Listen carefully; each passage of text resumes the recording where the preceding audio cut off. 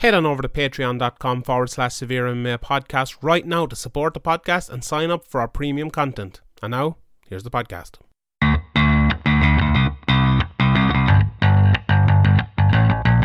Graham McDonald is an idiot. Sean Sheehan of SevereMMA.com. He even has the audacity to call himself the quote-unquote pod god. This is Severe MMA. Severe MMA. Severe MMA. Severe MMA. The Severe MMA podcast is finally here.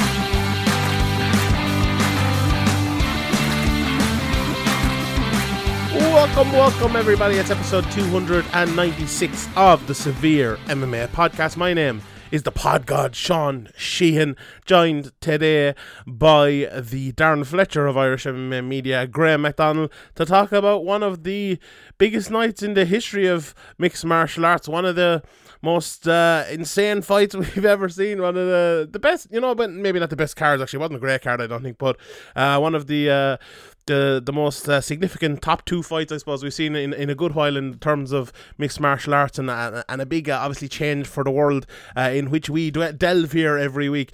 So we'll all get into that in a second. But first of all, let's give a quick shout out to our sponsors, Manscaped. So Valentine's Day is upon us, fellas, and make sure you're ready for whatever the night may take you.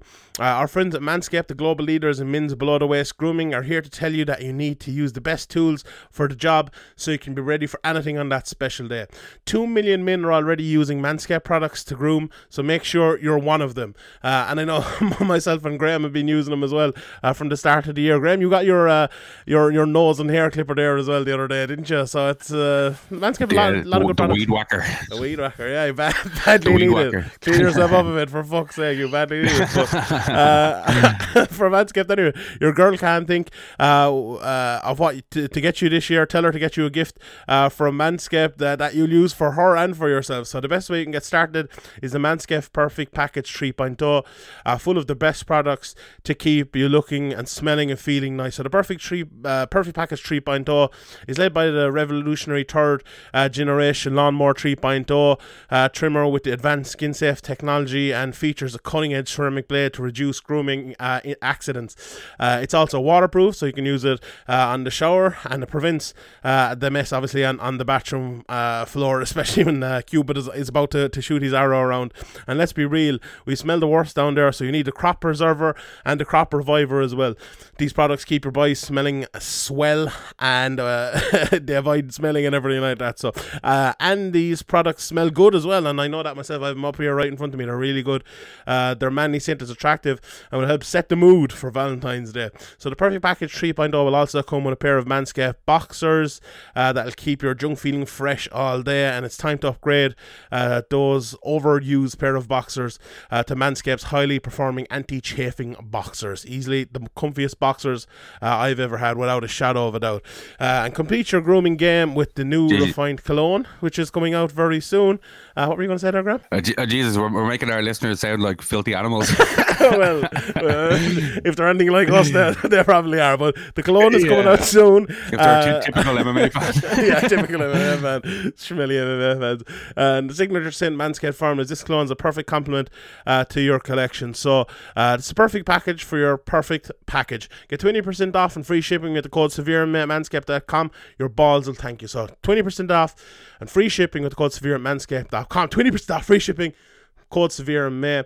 Happy Valentine's Day from Manscaped and from Severe MMA as well. So Graham, crazy night in the world of mixed martial arts last night.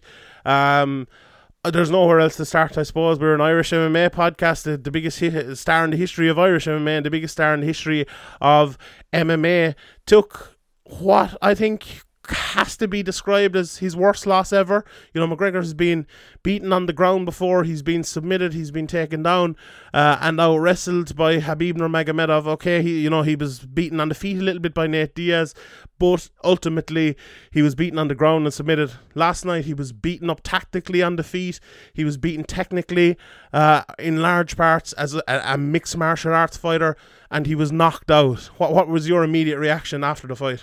Yeah, well, even during the fight, we've heard about it for years and talked about it. People talking about kicking the front leg, and we've kind of seen calf kicks come in more often. And Dustin, obviously, that was clear that it was part of his game plan, his strategy. He started throwing them early and landing them hard early. And as Conor said afterwards, it took the mobility away, and basically his leg felt dead. And that was we've seen it in other fights, so like Mark Giacchese, we've seen it with him. We've seen it. Did we see it in a Hooker fight recently? Yeah, we've seen lots of I'm mixing that up, but we've seen we've seen it be very effective. It was kind of a tactic that kind of wasn't really used up until recent years, like the last couple of years, and it's definitely looking back on it now. Like once it's been done by Dustin, you look back and you think, well, why, it was kind of an obvious thing to do. Maybe the leg kicks are different because they're easier to check, and you could see Conor was trying to check them, but they were just lower in the calf, and I don't know how you actually get around, how you can check them or how you get around them. You basically have to dodge them, it seems, or you're gonna get hit, and you're gonna get hit often. So having that wide stance that he did in the first round, or in most of his career, he had to kind of adjust to more of a boxing stance, and that made him very limited. And obviously the movement was very limited, and Dustin was putting on the pressure. And once he took a couple of left hands from Conor, he seemed to grow in confidence. It seemed to click in his head that, I can take this left hand, because obviously in the first fight it was probably hanging over him, and a worry to him that he can't take the left hand. So I think that once he'd done that, and obviously the takedown was another part of his strategy, and maybe it didn't win the round, or wasn't too successful in terms of scoring points or whatever, but it impacted the fight, and made Conor have to think about that more and had to expend energy. Even though I think when they broke out of the clinch, I think Dustin actually looked more tired initially. But obviously, it was an absolutely brilliant performance from Poirier. He followed the game plan really well, mixed it up really well with the boxing, the low kicks, the takedown attempt. It was just a brilliant performance by Dustin. Yeah, I thought it was absolutely a brilliant performance by Dustin. I suppose that's a good place to start, because he did. We'll talk about McGregor in a second, but if Dustin Poirier didn't show up, and if he didn't have the mental fortitude, first of all, because that was the thing everyone was questioning, myself and everyone else who analysed this fight coming in, because of what happened in the first fight. And I think it was an honest and right thing to talk about, and look at Poirier during the week. He even said it himself. When you're sitting in your hotel room for 2 weeks, what's going to go through your head? You're doing nothing but thinking about the fight and thinking probably how it's going to go wrong, and maybe I'm thinking how it's going to go right as well. But I think Dustin was a bit frustrated in fight week and stuff. And it's a thing as well, before we maybe delve into the full fight itself, I think a lot of people have underperformed this week on Fight Island and have spoken after the fights about how it's been tougher than normal. And I wonder, is that because of the uptake in restrictions and stuff? I spoke to Philip O'Connor over on Patreon about it, and the UFC, we've criticised them an awful lot during this pandemic, but they have done, I think, a fantastic job in the last week of keeping things very tight-knit and very insular in terms of the hotel and the COVID restrictions. So credit to them for that. But that does lead to the fighters being more restricted and more kind of stuck in their hotel and stuck to the one place. So that's an interesting thing, I suppose, when we're talking about the whole week in general. But for this fight itself, Poirier he came out, he looked confident, I thought, walking out, although both of them looked a little bit nervous. I think McGregor especially, but Poirier came out immediately and threw his hands. He was happy enough to trade with McGregor. McGregor landed his fair share of shots, but Poirier's chin stood up to it, and he continued to do exactly what he wanted to do. Mike Brown, he said afterwards, told him to throw those low calf kicks, and that's exactly what he did. He jabbed more, as I talked about coming into the fight, and he landed that backhand a lot on McGregor. So it was a wonderful display by Poirier. But equally, I think it was a really, really, really bad display by Conor McGregor. I think it was the worst performance of his career by a country mile, because if you look at McGregor in the start, okay, you say he adjusted to a boxing stance, but I really think from the very start, even though his stance was kind of low and wide, it was still more of a boxing stance than what we expect from Conor McGregor, or what we've seen for Conor McGregor in the past. Okay, against Eddie Alvarez, he was a little bit like that, where he was using kind of his speed to counter Eddie Alvarez. But I think Poirier is a completely different animal in terms of Eddie Alvarez and in that sort of realm. We talked about Poirier coming into it, and He's fantastic boxing. Max Holloway last week was saying he's the best boxer in the UFC. Dustin Poirier absolutely chewed him up for 3 or 4 rounds of that fight. So you can't underestimate Dustin Poirier. And I think that's exactly what McGregor did. He came out and thought he was going to be able to stand in the pocket and just box up Dustin Poirier. But this is a mixed martial arts fight. And he got absolutely, his leg chewed up. But I went back and watched the fight, and I think the leg kick was a little bit overplayed. I think Dustin Poirier did such a great job everywhere, and when he could take McGregor shots, take a licking and keep on ticking, I don't think McGregor had the answer for it. I think McGregor got into his own head, said, my leg is getting kicked here, my shots are not working, I'm not knocking this guy out. And those mental things again, which everyone has talked about McGregor before, giving up and, when you're on the road to losing, keeping on going on that road. And that's exactly what he did. Dustin Poirier absolutely showed him down that road and knocked him out. Standing, he didn't knock him out with the leg kick. He didn't take him down and submit him. He hit him with a big right hook as McGregor was falling backwards and not fighting back, and finished him on the ground. I thought it was a wonderful by Dustin Poirier, but equally by McGregor. And I suppose, what are the reasons for that?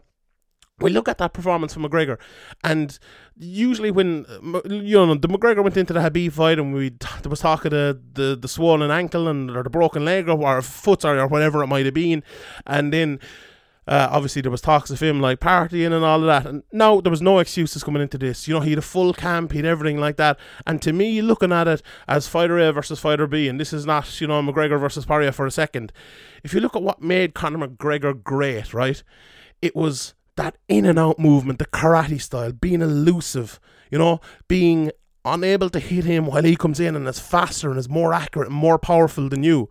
And he's gotten away from that completely. I've talked, if anyone likes soccer, talked about Marcus Rashford over the last few weeks. What he was great at was being, he was fast and he was worked and he harried and hustled everyone, and he's kind of stopped doing that. And I'm worried, because that's what made him great. I think McGregor has gotten away from what made him great, and which, if you're a big fan of McGregor, I think in one way that's very, very worrying, because one of McGregor's greatest assets was being extremely honest with himself as a fighter. I think you can talk about whatever way McGregor prepares or who he prepares with or whatever, and we will in a second again, but I think he was always honest with his opponents. Even Diego Brandao, he said in that fight afterwards, he said, I didn't want to come in too cocky. Brandao hit him with one shot and he gave him a bit of respect and adjusted a little bit. To me, last night, he showed Dustin Poirier no respect. He thought he was going to come in and do it easily. He didn't game plan properly for Dustin Poirier. It was a fundamental, real problem with that game plan from second one. Even though he won round 1, you could see it. You could see that problem. Anyone watching that fight, I think, was shocked from the very start how little respect he showed from Poirier. Now, he could have come out and knocked out Poirier and it'd all be grand. But I was very surprised with that game plan and what McGregor did. As someone, who's been around him and seen all these fights and stuff, do you think like that? Do you think it was a fundamental issue with game planning that led to McGregor losing here, or do you think it was something else that happened in the fight or something that Poirier did? Well, yeah, I don't think the game plan worked, but I do think that the legs seemed to be kind of badly damaged. You could see him kind of not taking or not putting as much weight on it, and one stage he kind of stumbled on it into the cage. So I did, we've seen it with Chandler before as well, against Brent Primus. Yeah. Once that's kind of dead, there's no real, you can't put weight on it, and when you're trying to land big punches, and you're on borrowed time if your legs compromised. So yeah, I definitely think that was a huge factor, but he should have been, everything in hindsight is easy to say, and I'm sure he'll go back and look at it and all, but I'm sure he'll be working on some way of not just taking those calf kicks. And Poirier I think he threw a calf kick in the first fight, or was that a regular leg kick? Yeah, I think it was a calf kick at the very start of the first fight. Dan Hardy called it on so the warning signs were there. Yeah, the warning sign was there. I know obviously that fight didn't last very long, but the first thing basically Poirier did in the first fight was throw one of those kicks. So that was probably part of his game plan that he kind of got away from when he felt the big punches to McGregor the first fight. So yeah, I think they seem to be talking about, Dustin seems to be open to it, and Conor seems to want a third match. So it'll be very interesting to see how is there a way around these calf kicks when you have that wide stance. I don't know if there is. I'm no expert martial artist. I think I don't think you need to be an expert martial artist to do it. I think Conor McGregor has that. Like, go back to what he used to be, that in and out fighter. Like, okay, he might eat a couple of leg kicks because he has he's going to have that wide stance. But it seems to only take a couple of those calf kicks and your leg can be dead. Obviously, it's like, you know, maybe you could take on a different day, you could take somewhere, maybe it's the exact point you hit on the nerve or the muscle or whatever. But, you know, when you have a wide stance like that, and yeah, you could go back to the kind of taekwondo, karate, kind of bouncing in, bouncing out. But yeah, I don't know. I don't know what the thinking is in kind of getting away from that. Obviously, you know, you try to evolve your style or whatever, but you know, don't fix what's not broken. Yeah, but that was broken last night, I think. You know, and I think he changed what wasn't broken. No, I know. That's what I mean about. That's what I'm saying. No, that's what I'm saying before. Like that, the in and out kind of karate, taekwondo. Yeah. That's very true. Yeah, like to me, like if you're a Conor McGregor fan, I think that's a bit encouraging because, like, I think he has the style to beat Poirier's leg kick. You know, maybe he doesn't, you know, maybe he'll come out in the style and Poirier will have a different way of beating him if he fights in a different style. But I think McGregor, like his whole game before this, if you know, okay, the Eddie Alvarez fight maybe is a little bit different, and it's a bit weird that maybe we talked into that Eddie Alvarez fight too much, even though he had a little bit more of it, but he could afford to fight that way against Eddie Alvarez and win that way because he's not as good a fighter, and Eddie Alvarez bit on his shots a lot more. Like McGregor, there's just so much. I think McGregor is, to me, I've always spoken about it, right? What he is great at is that in and out movement while being able to cut off the cage, while pressuring you, while making you throw so he can counter you. You know, I've always called him an offensive pressure, counter pressure fighter. So he pressures you, makes you throw, and then counters. Last night he was just gone out, standing in the pocket, attacking Poirier. Like, that's the worst. That's the exact opposite of what made him great. Like, and to me, that is just... It's so bad the way he fought last night, but it also is encouraging for a McGregor fan that it seems easily he has the ability. Fixable, you know, it seems like, yeah. And he said it. You know, he said it in the post-fight press conference. I need to get my bounce back. And he wasn't talking about anything else. You know, he was talking specifically about his game plan. So, you know, McGregor, I think historically has been one of the best people we've ever seen at instantly analysing what went wrong. And I think he did exactly that. Now, is he going to get the rematch? Is it going to be an immediate rematch? Who knows? Poirier seems to want it. He absolutely turned down Michael Chandler. He said, I'm not fighting him. He was open enough to Charles. One thing I do know is I'm not going to fight Michael Chandler. You know, obviously, I don't know what's going on there. Like, you know, you've never really seen Poirier say anything like that. I think I know. Like, remember last year he was supposed to fight Tony Ferguson, and he said, look, give me this amount more money and I'll fight Tony Ferguson. You know, the UFC refused to do it, and then Tony Ferguson said, he deserves more money. If he's fighting for this, I'm going to stand with him, and we're going to refuse to fight. And the UFC said, fine, and moved on. You know, and got Poirier a different fight, got Tony Ferguson a different fight after a bit of, you know, back and forth. And obviously Poirier kind of earned himself the fight with McGregor by talking about how, you know, we're going to do the charity match and kind of forced the UFC's hand. And Poirier absolutely hasn't forgotten that. You know, he was disrespected by the UFC after years and years of fighting, winning all those fights, you know, fighting Khabib, fighting McGregor, fighting all the best up-and-comers they have. And now he's in a position of power. You know, he's beaten the biggest star in the history of the sport.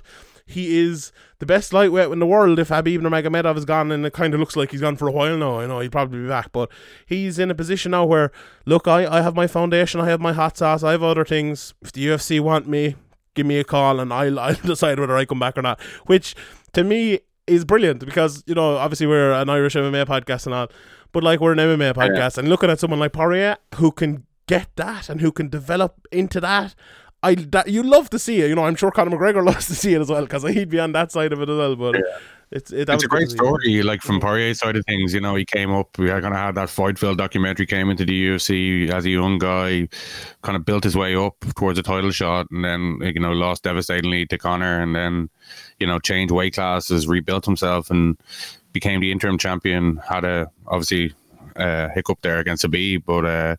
You know, this is a huge win, and it's a great story for Poirier. And, you know, he'll probably, you know, never be in the position of strength that he's in now, unless he, you know, keeps winning for the next couple of years, which is unlikely. I think in the lightweight division, it's Khabib's the only one, and that's a very, very big rarity. So he needs to use that position of power, and if they want him to fight Michael Chandler, he needs to be paid. He needs to be paid like a champion, as he said he was, and will probably either in the next this year at some stage will probably be fighting for the title, because it looks like Khabib, as you said, isn't coming back in the near future. So these things can change quickly, but unless Dana knows something that he's not saying, then it looks like that's the case. So yeah, Poirier, he needs to make hay while the sun shines, as they say. Yeah, and if you're Dustin Poirier as well, from his point of view, like, the fight you want for the UFC title is Conor McGregor. Like, because you think about it, right? You just beat Conor McGregor. You're 1-1 with him in the fights, and it's the biggest payday you will get. Last night was the biggest payday I'm sure Dustin Poirier ever got. Imagine now he's in a position where he's the one who just beat McGregor. Okay, last night he was the first or the second one to walk out and all because he was higher ranked, but I think everyone knew it was McGregor versus Poirier and not Poirier versus McGregor. Whereas the next one, okay, maybe not from a monetary point of view, but it'll be Poirier versus McGregor, absolutely. Poirier will be the one going into it as favourite. He will be the one seen as the guy who is, reaching the apex of his career in a huge fight.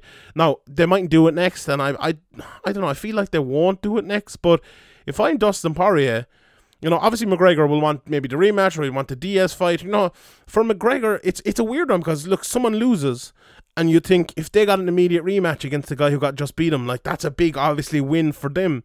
But the weird thing here is, and I don't know if maybe people won't agree with me, but I think the weird thing here is, if Poirier got the McGregor fight again, it'd actually be a bigger win for him, because let's say he fights Khabib, that's a tougher fight than McGregor for him. I think everyone would acknowledge that.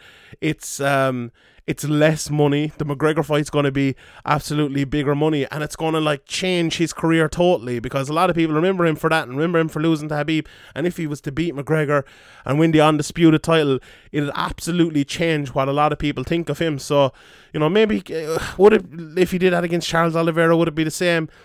People would remember him for winning the title and beating McGregor, absolutely, but there would be a little bit missing from it, I think, and that little bit would probably be about 3 or 4 million quid maybe. So for Dustin Poirier, I think he deserves to call that shot if he wants to call that shot. Now, a lot of people might disagree with me and say he beat Conor McGregor, he knocked him out in the second round, and if you do, I couldn't disagree too much with that, but I think it's an interesting one, what Dustin does next and what call he makes, because he seems to be very open to the McGregor rematch. McGregor tweeted this morning that he's kind of wanting the rematch. He didn't say that specifically, but he mentioned Poirier and doing it again. So could that be the next fight for the title? I don't know. What do you think? Do you think that McGregor versus Poirier could be a rematch for the title? Like, a lot of people maybe listening to this, and even myself thinking about this, it was weird last night to say it, but it seems in the press conferences and online and stuff, it seems like that's the way it's kind of going a little bit. Well, it seems like Dustin doesn't want to fight Chandler, so he's looking at either Conor or Khabib, I'd guess. So if Khabib's not going to come back, then Conor obviously would in the past when we've seen him lost, he wants to avenge that loss as quickly as possible, so he'll be well up for it. And Justin seems to be angling for it at the moment. Maybe a nice payday from Dana White could change his mind. But Chandler is the obvious one. He had a spectacular UFC debut in the co-main event, so he's kind of fresh in people's mind, and usually you'd be kind of pointing towards that. But Justin did shut that down pretty comprehensively, it looks like I can imagine the uproar from the community, but is there a bigger fight for Dustin? And as I said, Dustin needs to make the money now while he can. You don't know how long these things are going to last, so I think it probably makes the most sense if Khabib's not gonna return. From a sporting point of view, I suppose, which talking about MMA from a sporting point of view is probably the wrong thing to do, but Charles Oliveira is the obvious one, for Poirier. Sorry, as the COVID comes up on me. But as you said, for Poirier though, is that gonna sell? Is that pay-per-view percentages of that, are they going to be that high? Maybe Poirier will get a huge bump from this. maybe this pay-per-view did a lot of numbers. It's an odd one though, because I don't think you will get as much of a bump. But say like when Nate beat McGregor, like Nate automatically became a bigger star. People kind of knew Nate already, but people talk about him as a needle mover. Both McGregor and Poirier mentioned him last night. He got the big bump. Habib got the big bump because McGregor was coming from the Floyd Mayweather thing and all. But I think now McGregor. Last night was more about, I think, McGregor kind of saying... A lot of people last night are saying McGregor's finished, Before, I don't think they were really saying that when he beat Habib. He was just, he was beaten by a way better fighter, a way better wrestler and all. And, whether you believe he's that, now, that's what people were kind of thinking. And in the Nate one, it was like, he went up to 170 and, they're going to do a rematch again almost immediately. So it was a different type of feeling. But last night was another one. And I suppose that's the next kind of topic. McGregor, is he finished? Last night, he went into the press conference afterwards and he was like, I don't really feel that bad after losing. It was like, and he could see it in his face, and he said it straight out. He's like, it's weird that I don't really care that much. And I don't think that was a specific word, but anyone who listened to the press conference knew it. And it reminded me of after the Mayweather fight, or the bout, sorry, where, McGregor went into that fight and he knew that he wasn't going to win. Like, he's no idiot. Like, he knew he wasn't going to beat Floyd Mayweather. Now, I'm sure he thought, okay, there's certain shots and maybe I could knock him out. But he's no fucking idiot. He knew he wasn't going to win that fight. And afterwards, it was like, look, he said, I remember the famous line afterwards, he said it felt like half a fight, and he was kind of happy with, like, look, I was there, you did pretty well. I won a couple of rounds and I got my money and all like that. Felt like last night, even himself saying it, and which was a bit odd. It was like he didn't really mind that much that he lost. And okay, maybe his mindset has changed, and maybe it's all about competition and getting back in there. But and we'll talk maybe in a second, the next topic, about what went wrong and what can be changed. But what did you think of that? Like when McGregor was kind of coming out saying, I don't feel that bad after losing. Yeah, well, maybe it's in comparison to how he felt in the Habib loss, and the Diaz loss, even, where it was kind of the first one in the UFC, and he'd kind of not prepared properly, and kind of just ate his way up to 168 or whatever it was. So maybe that was more frustrating, or being the first time and all that, and he can kind of derail his plans to become the double champ or whatever at the time. And then obviously the Habib one was a bit personal, so that maybe it's in comparison to that he just didn't feel as bad. But yeah, it's I'd be shocked if it didn't sting for a few months anyway. Yeah, I'd say that was probably just in comparison to how he's felt in the past with losses. Yeah, and maybe it was, maybe it's. The thing about it, right, if you look at it, Conor McGregor, as Dana White said last night, he was on his yacht. He wasn't even in the hotel with the other people. I know he had a room in the hotel. I don't know if he stayed there or not, but he was on his yacht and he was looking down, and he was wearing like his Versace pajamas or whatever they were, and he was coming into the fight. And I don't know, there has to be something to that like, at the end of the day, right, McGregor to me came in there last night, and he said beforehand, and he said it a couple of times now, that I paint many different pictures, and I'm going to paint a masterpiece on Saturday night and stuff. And I know that's kind of just words and just talk and stuff, but it felt like he was trying to be, an artist a bit last night. And it felt like Dustin Poirier was a fighter, And that's not a good way to be, and especially when you're in your silk pajamas and your silk bed sheets on your fucking $100 million yacht. Like, that cannot be a good thing, I don't think. Now, it might have worked out for him, and it might work out for him in the future, but it feels like life for Conor McGregor is a little bit too easy at the moment, and he has his struggles, and he has obviously things coming out this week and everything like that, and he's had trouble outside of the cage and everything, but there was a struggle to McGregor coming up, and we know the famous interviews he's done with you, and he's done with Ariel, and the documentary and everything, that he didn't have a pot to piss in. And okay, look, it was maybe a little bit overplayed. He lived in a nice estate in a grand house most of his way coming up, but like, still, you know, he came from an estate in Dublin to be 100 millionaire or whatever it is, and to be the biggest star in the history of his sport. But now he is the biggest star in the history of his sport. And it's like, you know, it's like those rappers when, you know, they're on the way coming up and they're poor and they're rapping about the struggle and all. And then, you know, they're doing it when they have fucking 500 million in the bank and sold out tours all over the place. It's just not as genuine maybe as it once was. And maybe that's the issue for McGregor. You know, maybe that's the issue. Maybe he needs to buy a fucking 3-bedroom house in an estate and move back there and, you know, give himself a grand a month to live on or something. But I don't know. Do you think that kind of plays into it a little bit? And it's not just specifically Conor McGregor, but anyone in that position. And he just happens to be the only one almost in the history of the sport to be able to put himself in that position. Do you think that's an issue for McGregor and why he's in this position now?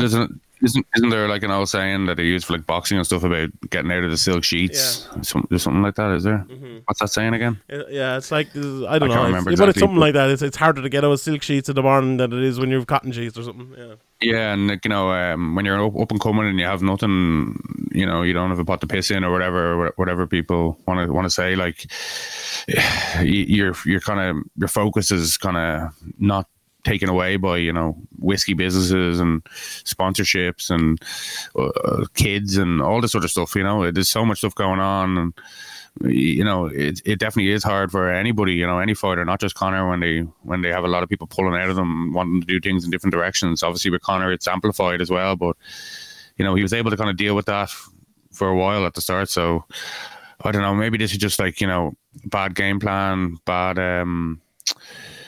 good game plan from the opponent, bad day at the office, kind of bad camp, or not bad camp, but the camp seemed to have gone well, but just they weren't expecting what Dustin was going to do, and the game plan for a different fight, basically, it seemed. Or, you know, obviously the leg played a big part in it, but you know, maybe that should have been something they could have been expecting. You know, if it's easy to say all this afterwards, but I don't think it's a case of, you know, you're finished or anything like that because you don't care anymore, or you got too many things going on. I think, you know, it's deeper than that. Yeah, look, I wouldn't say he's finished immediately, but he's at a very, very important stage of his career. It'll either go very badly from here on out, as we've seen in the past, or he will be able to bounce back. And I think he needs a fundamental change, to be honest. I think it's time to move on from his gym. I think he needs up sticks and move somewhere else. And I think the biggest thing he needs, and he said it last night, you know, I never experienced that low kick before. Like, how can you be a double champion of the world and never experience that low kick? Like, I don't understand how that's possible. Like, if I was thinking last night, if I was Conor McGregor, if I was advising him, do you know what I'd tell him to do? I'd tell him to buy a house over in New Zealand and get in there with Eugene Bareman and have him tutor you for the next year or next 6 months even, and come back and fight maybe a little bit of a tune-up fight, and then go in to fight a big fight. That's what McGregor needs to do. You know, go in there and train with fucking Adesanya and Hooker or whoever else is in that gym, that mad gym coming up with all their, you know, their great fighters. And, you know, buy yourself a 3-bedroom house over there, and don't leave beyond your means. Don't be going around in fucking yachts and stuff like that. And New Zealand is open as well, so we can go around and you can do a little bit of stuff, your 2-week quarantine, and move over there. That's the sort of thing he needs, you know. I think he needs a big change, because there was I think there was an issue last night, and, you know, we can call out Conor McGregor all we want, but he's people in his corner as well. And I think he came out and he fought a very boxing fight last night, and people might say, oh, he was, you know, with Phil Sutcliffe, and you can blame him, but like, if you go to Usain Bolt, what's he going to do? He's going to teach you how to fucking sprint. You know, he went to a boxing coach and he taught him how to box, and he taught him to go out there and box. Like, his other MMA coaches, John Kavanagh, Owen Roddy, how did they not tell him not to do that? How did they not tell him that his leg was going to get eaten up? We've been talking on this podcast for the last couple of years about those low calf kicks. How did they not know those were going to come when you're standing there in the pocket in this boxing stance? Like, if you know, McGregor's very honest with himself, and I think he'll go back and watch that, and he'll be thinking to himself, why did my corner never tell me this? Like, are they just agreeing with everything I'm saying and everything I'm thinking or everything Phil is saying? You know, to me, that's worrying. That's a worrying stat. And, I spoke to McGregor last year and he said, that he totally disagreed with me on that. And maybe he'll disagree with me again. And maybe lots of people will disagree with me. But, that's a question that has to be answered. And maybe it's not the case of, throwing away his corner, but maybe it's a case of bringing other people in. But I think McGregor needs a big change because he's at a big point in his career. He's at a stage where he has kind of left the past behind him. He has developed into this new fighter, this, huge prize fighter, and I think to get back to where he wants to get back to, if he wants to get back there, maybe he doesn't, maybe he just wants to have a couple of more prize fights and be on his way, and, if he does, absolutely nothing wrong with that, but if he wants to get back to the best, if he wants to get back to a champion, if he wants to get back to someone good enough to beat Poirier and Hooker and Ferguson and all the rest of them, I really think he needs to do it right. He needs to have the right game plan. He needs to have the right technique, the right tactics, the right preparation. And it seemed his preparation was very good. It seemed he was fit. It seemed he was in great shape and all like that. But what let him down was the game plan. And I think you can't look at, and maybe if someone else went out there, and like Dan Hooker last night, I know we'll get to that fight in a second, but Dan Hooker isn't in the same spotlight as Conor McGregor, and we're not going to be calling out his coaches, and we're not, okay, maybe, I don't know who's in his corner last night, and I'm suggesting McGregor goes and fights in his way, but McGregor isn't, or Dan Hooker isn't the talent that Conor McGregor is, or doesn't have the talent that Conor McGregor has, and the style and the ability that he's developed for himself over the years. Dan Hooker's a good fighter, but Conor McGregor, look at Max Holloway the last day, how good he was, and Conor McGregor actually boxed him up before, and the same, McGregor's beaten Poirier before, and he's beaten Eddie Alvarez and beaten all these great fighters, and the fact that, and as well, what makes a great fighter is your ability to adjust in a fight, and for your corner to maybe tell you what adjustments you need to make. He didn't adjust. He got worse in the second round. He got worse, and that's a big problem. That is a big problem, and I don't know if everyone would agree with me or not, or maybe they'll totally disagree with me, and maybe I'm going overboard. But that's what I think. I think he needs a big change, and I think he needs, he needs something that will kind of kick him back into gear. What do you think? Well, I think it's easier to adjust in the fight if your leg isn't compromised as well. So maybe these things were recognised and weren't able to be implemented. But obviously, I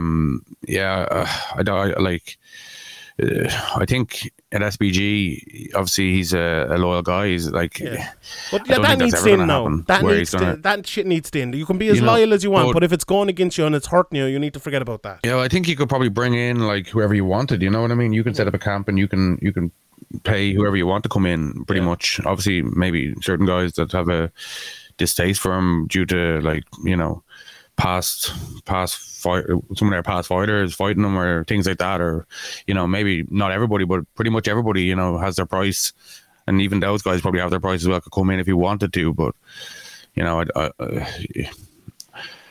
don't know, like if he was to come in with a good game plan against Dustin and kind of be prepared and look like his old self, and then lose, then maybe you'd be thinking, something major needs to change here. But until we see him go in there with a good game plan and ready for these calf kicks, having felt them in the past and having trained for them and all that stuff, and taking Dustin more seriously, more respect for his skills, then it could easily be a different story. But if it isn't, then maybe you start thinking about making major changes.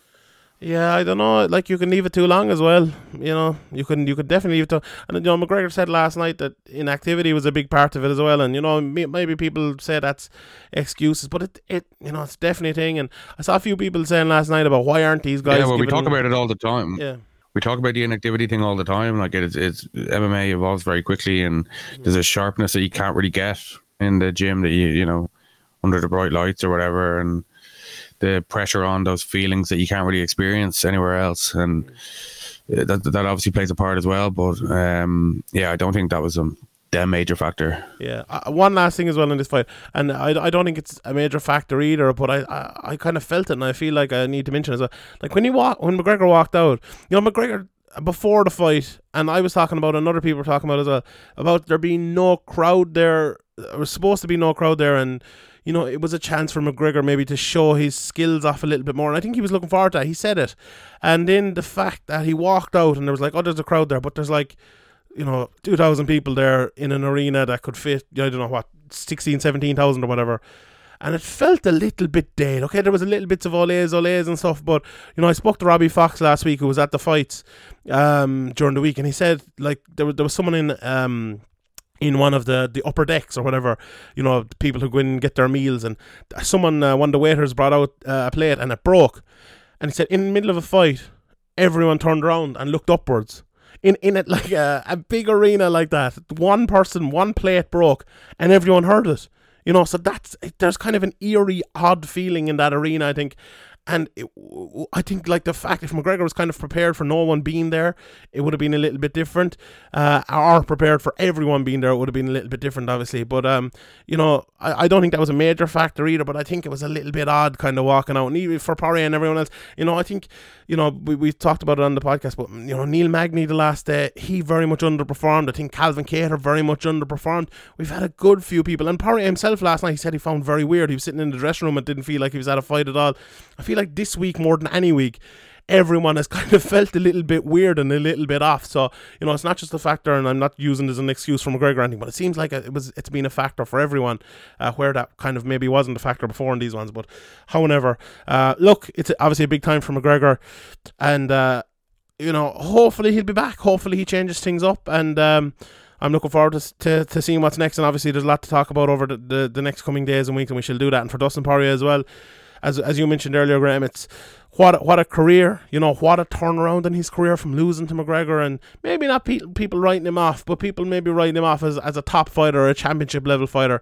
He has proved all those doubters wrong. He's improved his game, he's improved his mindset, he's becoming a star now, and fair play to Poirier. You couldn't praise him more. You know, I've been drinking with Poirier before in Dublin when he was over that time, and he's a nice lad. You know, everyone said he's a nice guy. I remember he had blocked Patrick on on Twitter because, like, I don't know, Patrick, he gave out, he was like, he called the Irish people like sausage eating pricks or something, and Patrick like snapped back at him. Wasn't anything too bad, but I was like, here, you block my brother on Twitter out, you know, about 20 points deep, let me unblock him. He's like, nah, he deserved to be blocked. And about a half an hour later, he just threw his phone at me and was like, here, unblock him there. And he just like gave me his phone. I went down and unblocked him and followed him, and it was you know, it's kind of a fun moment from a kind of a funny lad. So I think a lot of people around Irish MMA who were around him that kind of week grew an admiration for Dustin Poirier. And, you know, I think McGregor likes him too. I think a lot of people like him. And, you know, to kind of end the chat on this, I thought to end it on a positive for Poirier, I think is much deserved. You know, because a lot of the chat's obviously going to be for McGregor, but fair play to Dustin Poirier. Right, let's move on and go through the rest of the card pretty quickly. Not a great card, I don't think. But in the co-main event, Michael Chandler beating Dan Hooker. I thought this was great game planning from Michael Chandler, because Hooker, you know, I don't think it was necessarily bad game planning from Hooker either. Hooker was trying to be elusive. He was looking for that knee up through the middle. He was trying very much not to get taken down by Michael Chandler. But I thought Chandler cut off the cage really well. He used his speed really well. And he's like, the way Chandler was able to throw those big hooks, you know, a lot, we talk about it an awful lot, about how you cut off the cage and smart ways of doing it. And I think the fact that Chandler broke inside with kind of pure pig-headedness through that right hand low, which kind of stymied Hooker in one direction and made him go quickly to the other direction, and he came up with that kind of leaping left hook and hit him hard and knocked him down. Mark Goddard gave him a good opportunity, Dan Hooker, to come back, but he wasn't able to, and it was a good stoppage. But I think a fantastic set-up shot by hitting the body and then coming up with the left hook, and a very good performance for Michael Chandler against a tough guy in Dan Hooker. He's been through big fights and big you know, long fights and taking lots of shots and not being knocked out, and then Michael Chandler does it to him. What did you think, Graham, of Michael Chandler in his UFC debut? Yeah, it was a brilliant debut.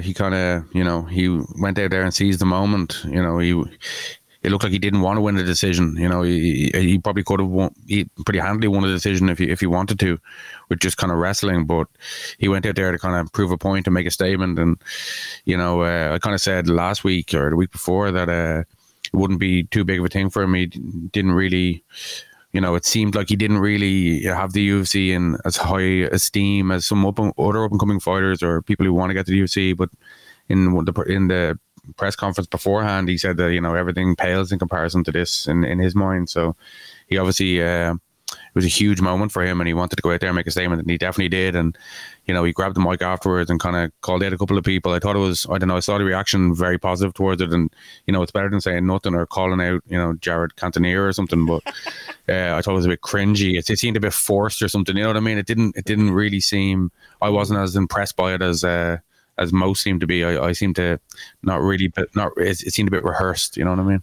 It's funny because I liked it, and I thought I liked it, and I thought most people reacted to it in a kind of a hateful way, and everyone hated it. I thought it was a good promo. He called out McGregor, he called out Poirier, he called out Habib, and I said they were calling him the Ric Flair of MMA or something on Ariel's show, and it was a Ric Flair line he used at the end. So, okay, for some people it's maybe a bit pro wrestling, but I like that sort of thing. And it was a bit pro wrestling, but it also made the statement, like, I want these guys, these are the guys I want. And it's good for, like, you can imagine a promo where he mentions those guys, and he's like, you're coming for everything I took or whatever, and I thought it was good. I thought it was, like, you can criticize it all you want, but if you look at that and you look at someone else and they ask him, who do you want? I think he hit the key. I think he hit the keynotes, like he mentioned the names, and it was quick and he didn't ramble on. But I just thought it did seem a bit like kind of out of character, and it seemed like a bit unnatural, but it seemed to go over pretty well or get people talking anyway, at least. So his performance definitely did that, and we're talking about it now maybe, and a lot of guys have post-fight interviews, and there's nothing to talk about. So yeah, it's definitely done its job, but it definitely seemed a bit pretty rehearsed, unnatural to his character. Yeah, although he's done a little bit of a pour, but yeah, I think that I was just about to think, like, who's Chandler going to fight next, but like, I don't think that's really a great discussion. We'll see. We'll see. Like, it looks like Oliveira is going to fight Gaethje. So, like, is Chandler going to fight for the title against Poirier? Poirier seems like dead against that, but maybe his mind might be changed. Does Chandler want to sit out for a while? I don't know. So, like, it's an odd one. I think it's almost easier to look at Dan Hooker and say who he's going to fight next. I like Dan Hooker versus Tony Ferguson. What do you think of that fight? Yeah, well, loser versus loser is kind of what we got used to over the history, but I wouldn't be that surprised if they just threw Tony in against Chandler. I know Chandler's coming off a victory or whatever, but he is only one fight into his UFC career, and Tony's a big name, and it'll probably be a nice enough fight for Chandler if they want to build him into kind of a known guy and a title contender in the 55 division. Obviously Bellator, he's been at the top of that for a while, but a lot of people don't really pay attention to you until you're in the UFC. So a win over a big name like that after beating Dan Hooker, who maybe is like well known to MMA fans, but outside MMA fans maybe isn't that well known. But Tony Ferguson is well known due to his antics and due to Joe Rogan, Eddie Bravo, and stuff like that, talking on podcasts about how great he is. Mm-hmm. He's been in big fights. He was on a long streak.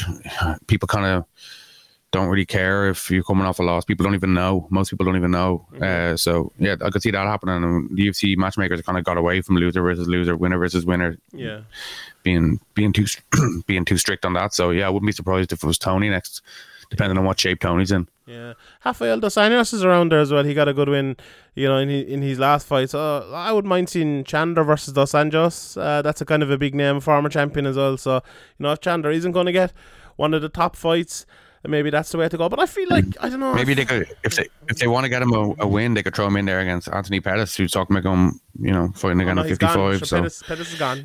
Pettis is gone to. Oh yeah, sorry. Yeah. Bellator or PFL. Sorry. But yeah, maybe fucking hell. Maybe Felder. There's Beneil Dariush just definitely deserves a big fight. He's got 3 or 4 wins. He's still ranked number 12. I don't know how he should be higher ranked than that after all he's done in the last year. But yeah, there's some great fights there. But in the words of Dana White, we'll see how it plays out. After that, then Joanne Calderwood put on a great display, I think, against Jessica Ayu, who put on a pretty bad display, to be honest. I was roaring looking at Jessica Ayu. I was like roaring her, like, take her down. Why are you not going for a takedown? I was like the last 20 seconds of round 2 where she went for her first takedown and took her down easily and put her on the ground. I was like, why? You're fighting Joanne Calderwood, right? Who is, a a good striker, if not a great striker, and you're getting chewed up on the feet a lot of the time. And like, Siobhan Calderwood is known for not having the greatest takedown defense. She's known for like getting submitted and having not the greatest jiu-jitsu as well. And you're there and you have takedowns in your arsenal and you don't bother taking her down. Like the third round in, she took her down a good few times, but she didn't do much with it and stuff. But like, if you had taken her down in the first round, taken the air out of her, taken the gas out of her, you know, even a little bit like Poirier did, took McGregor down, put him against the cage, tried to take his gas. I don't think it necessarily worked, but it's a good long-term game plan, especially if the fight goes to a decision, you know, goes 3-5 rounds or whatever. It was just so frustrating. So watching this fight from her point of view, but from Calderwood's point of view, if you're a Scottish person watching this up the cells, and a very good display from Joanne Calderwood. I thought it was, I don't know, it was the best display of her career, but right up there. You know, she chewed up Jessica Eye. She was much the better fighter in there and absolutely deserved the win. 30-27 on 2 cards, 29-28 on another one. So great display. What did you think of Joanne Calderwood? I know she's been kind of inconsistent in her career, hasn't she? But a great win for her here last night. Yeah, she definitely is inconsistent. But you know, as you said, Jessica played into her kind of best game. You know, she. You know, it is frustrating sometimes when you know, as you were saying, you're watching it, kind of shouting at her to go for the takedown, and even if you don't get the takedown, somebody like Joanne Calderwood who's been finished before. In that realm, it makes her think and kind of puts her off her strikes or makes her have to adjust a bit as well. And it's just either very bad game plan execution or the game plan itself was wrong, because, as you said, when she did go for the takedown, it seemed like she was able to get them easily. Mm-hmm. So yeah, it's you played into her hands and you lost. So it's hard to say if Calderwood has turned a corner or if she's still inconsistent, because she wasn't really tested where we know she's weak. Mm-hmm. Yeah, as I once famously said, you play the Game of Thrones, you win or you go to fucking Bellator, and that's where Jessica could be going after this loss, unfortunately for her. But sure, we'll see how it plays out. After that, then we had Andrew Sanchez losing to Mahmoud Muradov, who looked very good. But the one thing in this, and a couple of things in the production last night, I thought the production was kind of poor, but I absolutely hate when they go to corners in the middle of a round and they're like, there's no commentary, and like half the screen is taken up, well, maybe not half the screen, but like the side of the screen is taken up by these lads talking in the corners. Like, they're like roaring 3, 4, 8, 9, 9, 9. You don't know what they're fucking saying anyway. Why are they going to these corners? And then there was like a knockout almost as they were in the corner, and then they slipped back to it again.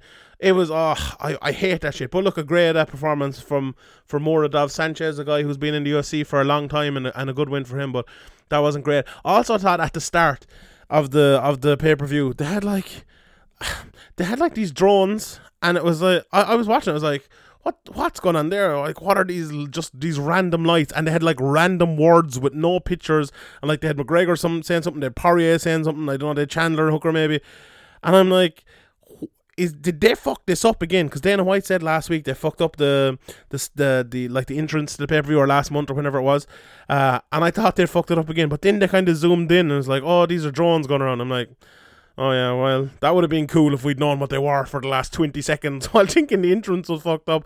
I just think they kind of tried to make something special. You know, if you were in the arena, I'd say it would have been class, you know, kind of like KSW do it. And I give them credit for trying something, but it absolutely didn't work on TV whatsoever. And I thought it was a big miss there. And they need to stop doing that shit in the middle of rounds where they go over. But, you know, as well, while we're talking about that, I suppose, Cormier and Felder had a terrible point in the middle of one of the fights where they were talking about judging and takedowns and like the late takedown winning the round.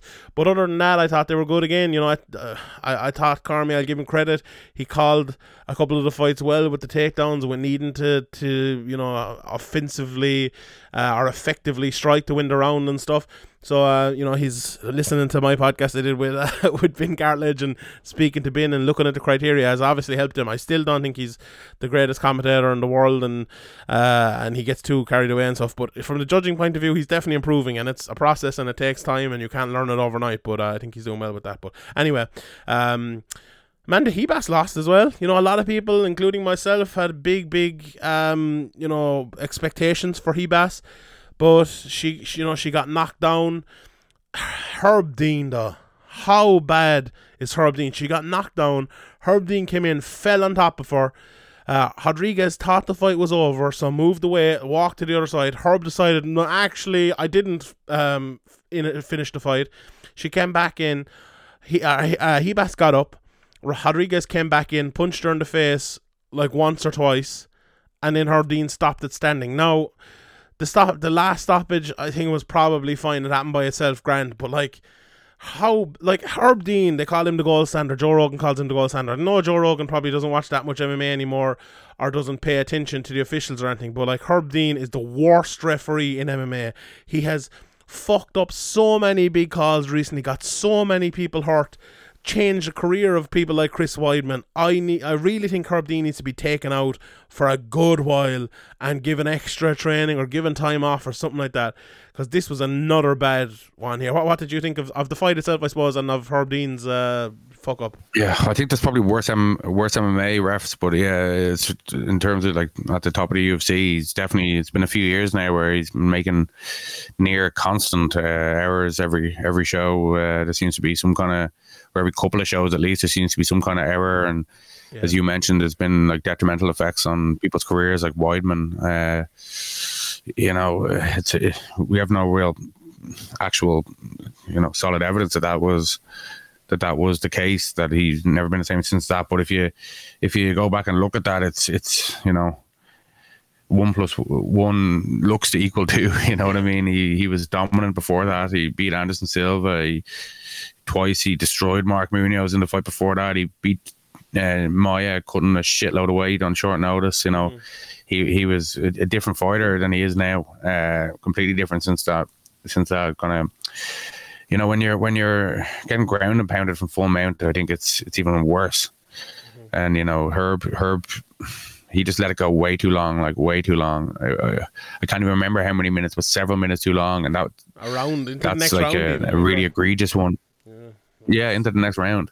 And it's a very egregious one. Like, there hasn't really been an egregious one like that since, but there's been a lot of, errors and early and slightly late stoppages, and now he's falling over people, and it just, it's just not a good look, and it's dangerous. Obviously Weidman, he has no visible signs of it, but his career is definitely, gone off the. It's definitely nowhere near, and gone off the rails and nowhere near, and there's no real prospect of getting back to where he was.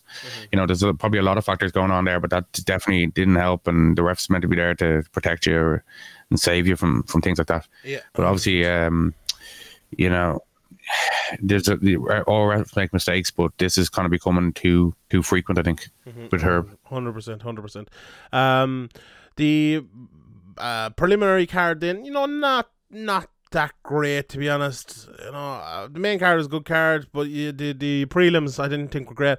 Saryukin got a pretty good win over Matt Frevola. Although Frevola, he lost 30-27 and 30-26 on one card, 2 30-27s.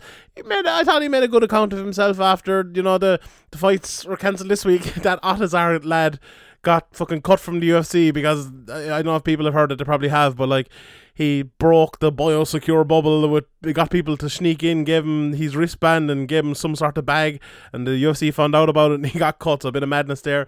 And my boy Nasrat Hakparas missed weight, I believe, or something like that, or was physically unable to fight anyway. And this fight was made. But Frevola, look, he gave a good account of himself on short notice. But Saryukin definitely the better fighter there, and definitely one to keep an eye on. The clash of, I suppose, gatekeepers in Brad Tavares versus Antonio Carlos Jr.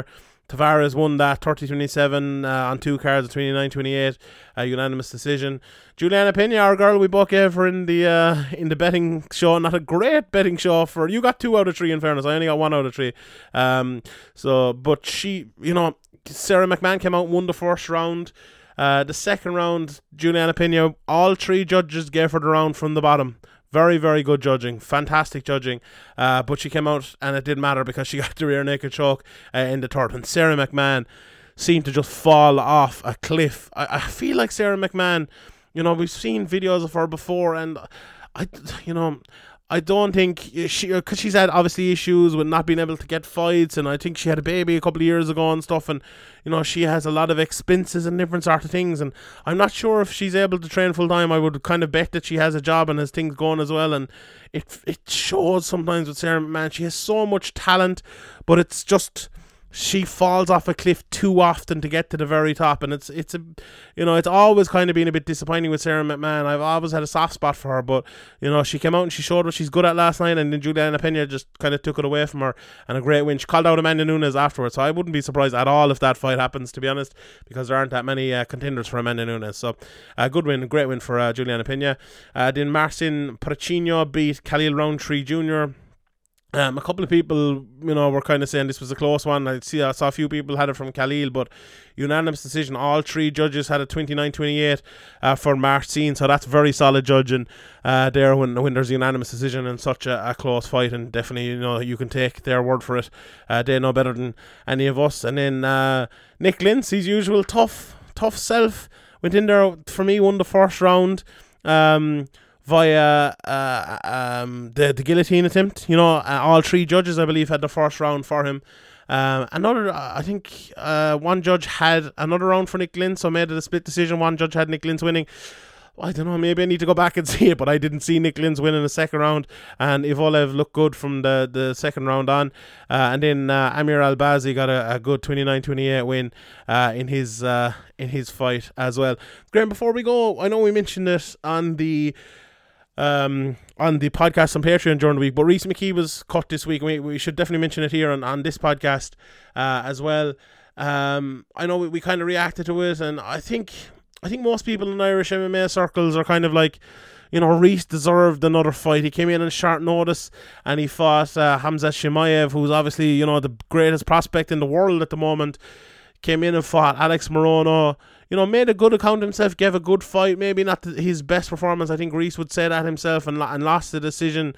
But when you have a fun fight and a fight against a monster, I think you definitely deserve a third fight, and the UFC didn't give it to him. Everyone, I think, in Irish MMA circles are a little bit disappointed, aren't they? Yeah, in the past, you kind of, if you did, the UFC kind of jumped in on short notice against like a match like that, you kind of, against a guy like Chimaev, you kind of got that written off, but maybe because of the pandemic and the lack of European shows played against them, they were planning on doing an Irish show, they were planning on doing several UK show or several European shows that they couldn't do now because of the pandemic, and they don't know how long that's going to go on. I think if Rhys goes back to Cage Warriors, for example, or anywhere, wins a few fights against known guys, he'll be straight back in there. But yeah, it is, it's disappointing for him, but it's not the end of the world. He's a young guy, and there's a, if he can put it together again and string the wins together, I think there's no reason why he wouldn't be re-signed. Yeah, I think when Rhys signed for UFC, I remember I talked to him on the morning of his debut, and he was kind of saying this was the first time he'd ever put on the UFC gloves, ever been at a UFC event, and that's something that has to be an issue. And now he's done it, a couple of times. Okay, he's lost and stuff, but he has that experience. And some people, they get cut from the UFC, and that's basically the end of their career. We've seen it with the guys like even Shea Mills. I don't like bringing up examples, but he went out of the UFC, fought a couple of times, and he was never the same. Went up in weight, kind of put on a bit of weight. That can happen, or you can go out and you can be, I don't know. There's probably 100 examples of people who've got cut from the UFC and come back and did really well. Who was the one last week? There was someone last week that was fighting. I can't remember, but you could be one of them. Go out and fight 4 or 5 times for Cage Warriors, win the Cage Warriors title, defend it again, and then you'll be right back in the UFC. So if Rhys McKee has the right mindset, which he seems to have, he can absolutely get back there, and when he does, and if he does, he'll be in a better position than when he got there the first time. Because, I think a few people, maybe even Rhys himself, and he's I'm sure he doesn't regret taking the decision or anything, but it was a little bit early. He was about to fight for the Cage Warriors title, and as we've seen with lads over the last while, fighting for that title and then maybe having 1 or 2 title defenses, I think is the way to go. You're fully prepared then when you get there. And the problem now as well, as we've seen with all of the Cage Warriors champions that have gotten into the UFC, they have all gotten tough matchups. Look at Mason Jones, look at like Chris Fishgold and other people. They're all getting really tough matchups. Look at Nathaniel Wood. These guys are getting tough fights, so you better be fucking prepared, and really prepared if you're a top Cage Warriors fighter going into the UFC, because they're not giving any easy matchups to anyone or any kind of warm-up fights or anything. So as I said, unfortunate for Reese to be cut from the UFC, and all we have now in the UFC is Irish fighters is Dean Barry, who is yet to make his debut, and Conor McGregor, who's obviously very uncertain now what's going to happen next. So not a great time for Irish MMA in terms of the UFC, but sure, look, we'll go again and we'll regroup, and there's a good next bunch coming. Graham, one or two questions before we go, and I'll answer the rest in the Q&A. There's a pile of questions. I think there's about 70 or 80 questions in. Please don't send any more. I have enough questions. It'll probably be a 2-part Q&A actually this week. So patreon.com/Severe MMA podcast. And thanks to everyone who supported us over the last week. It's been overwhelming, the amount of support. Unbelievable. So fair play to each and every one of you, and especially Pádraig. Not Pádraig Forum, Pádraig O'Loughlin, I believe is his name. Let me pull it up here. But yeah, he's very, very kind, and everyone who signed up over the last while. Let me call out a few of them here. Yeah, Pádraig O'Loughlin, Jimmy O'Grady, Danny Murphy, Andy Bartik, John Lawler, Andy Mack, Killian Kearns, Ben W, Owen Leonard, Jimmy, David Fleming, Robert Donat, Motherfucker Jones, fair play to you, Brian Moore and Christopher Calnan, Collie Innes, Harry, Craig Murphy, Corey McGuigan, Andrew Doyle, and everyone else as well. There's a few more names there, but fair play to each and every one of you.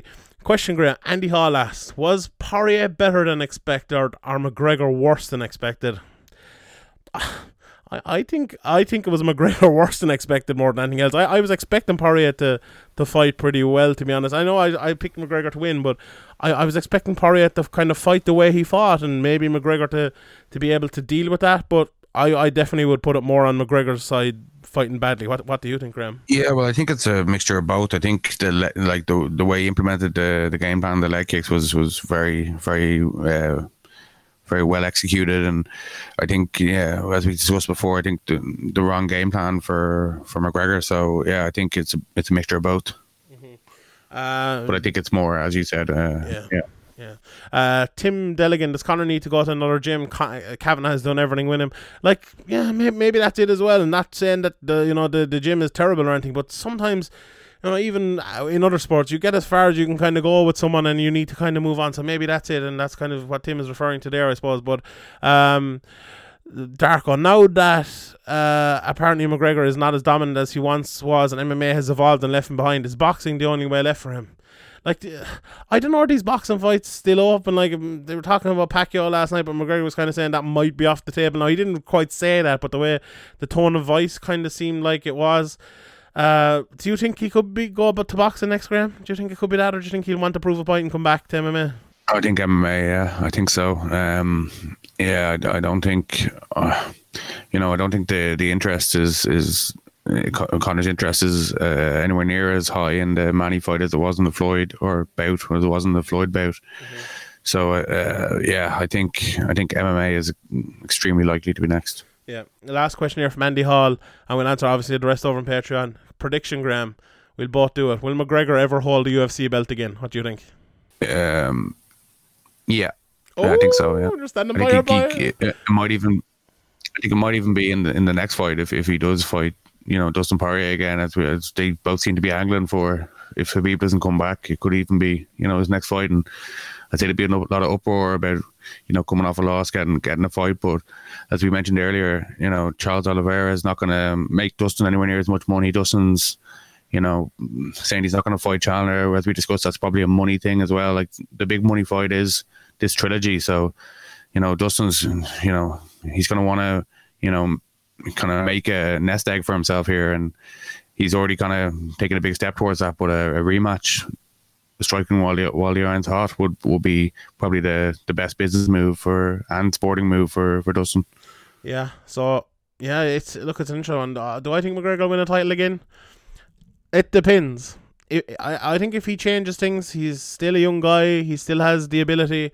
If a lot of things change, I think he could. But do I think he's going to change those things? I don't know. I don't think so, to be honest. So I'm going to say no. I don't think McGregor will win the title again. But I hope I'm wrong. It'd be great for Irish MMA if he did. But look, we'll see. And McGregor likes proving people wrong. So maybe I'm wrong at one of those people. So we'll see how it goes anyway. So right, that's it. Man United versus Liverpool in like 2 hours, Graham. We're both kind of hoping to lose, I'd say.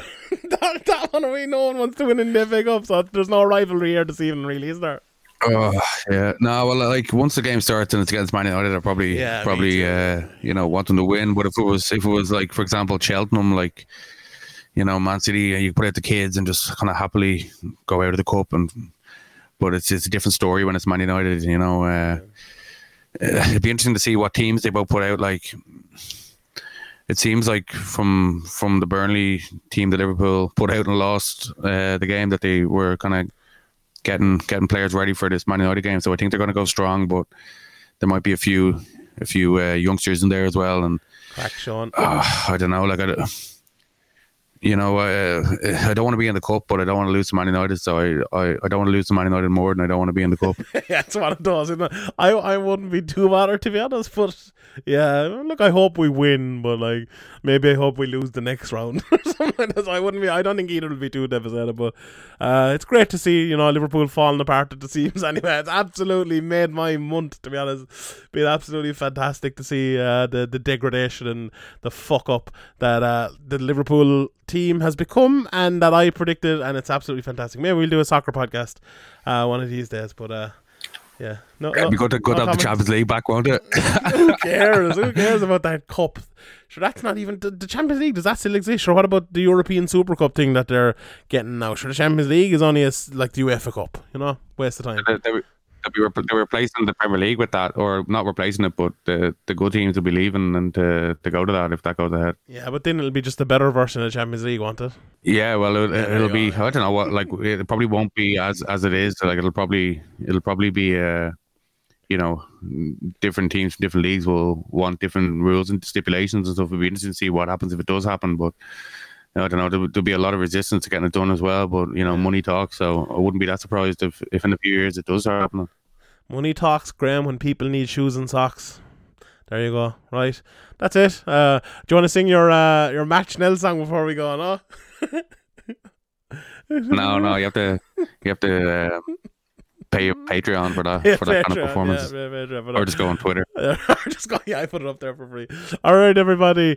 Thanks very much for listening, and we'll see you all next time. I forgot to look up a quote of the day today, so I just don't have one. So tune in next week for the inspirational quote of the week. Thanks as well. Finally, obviously, thanks to everyone this week for the support, and we are very, very grateful that everyone that signed up on Patreon did it and supported us. And I feel like we gave you your money's worth this month and every month.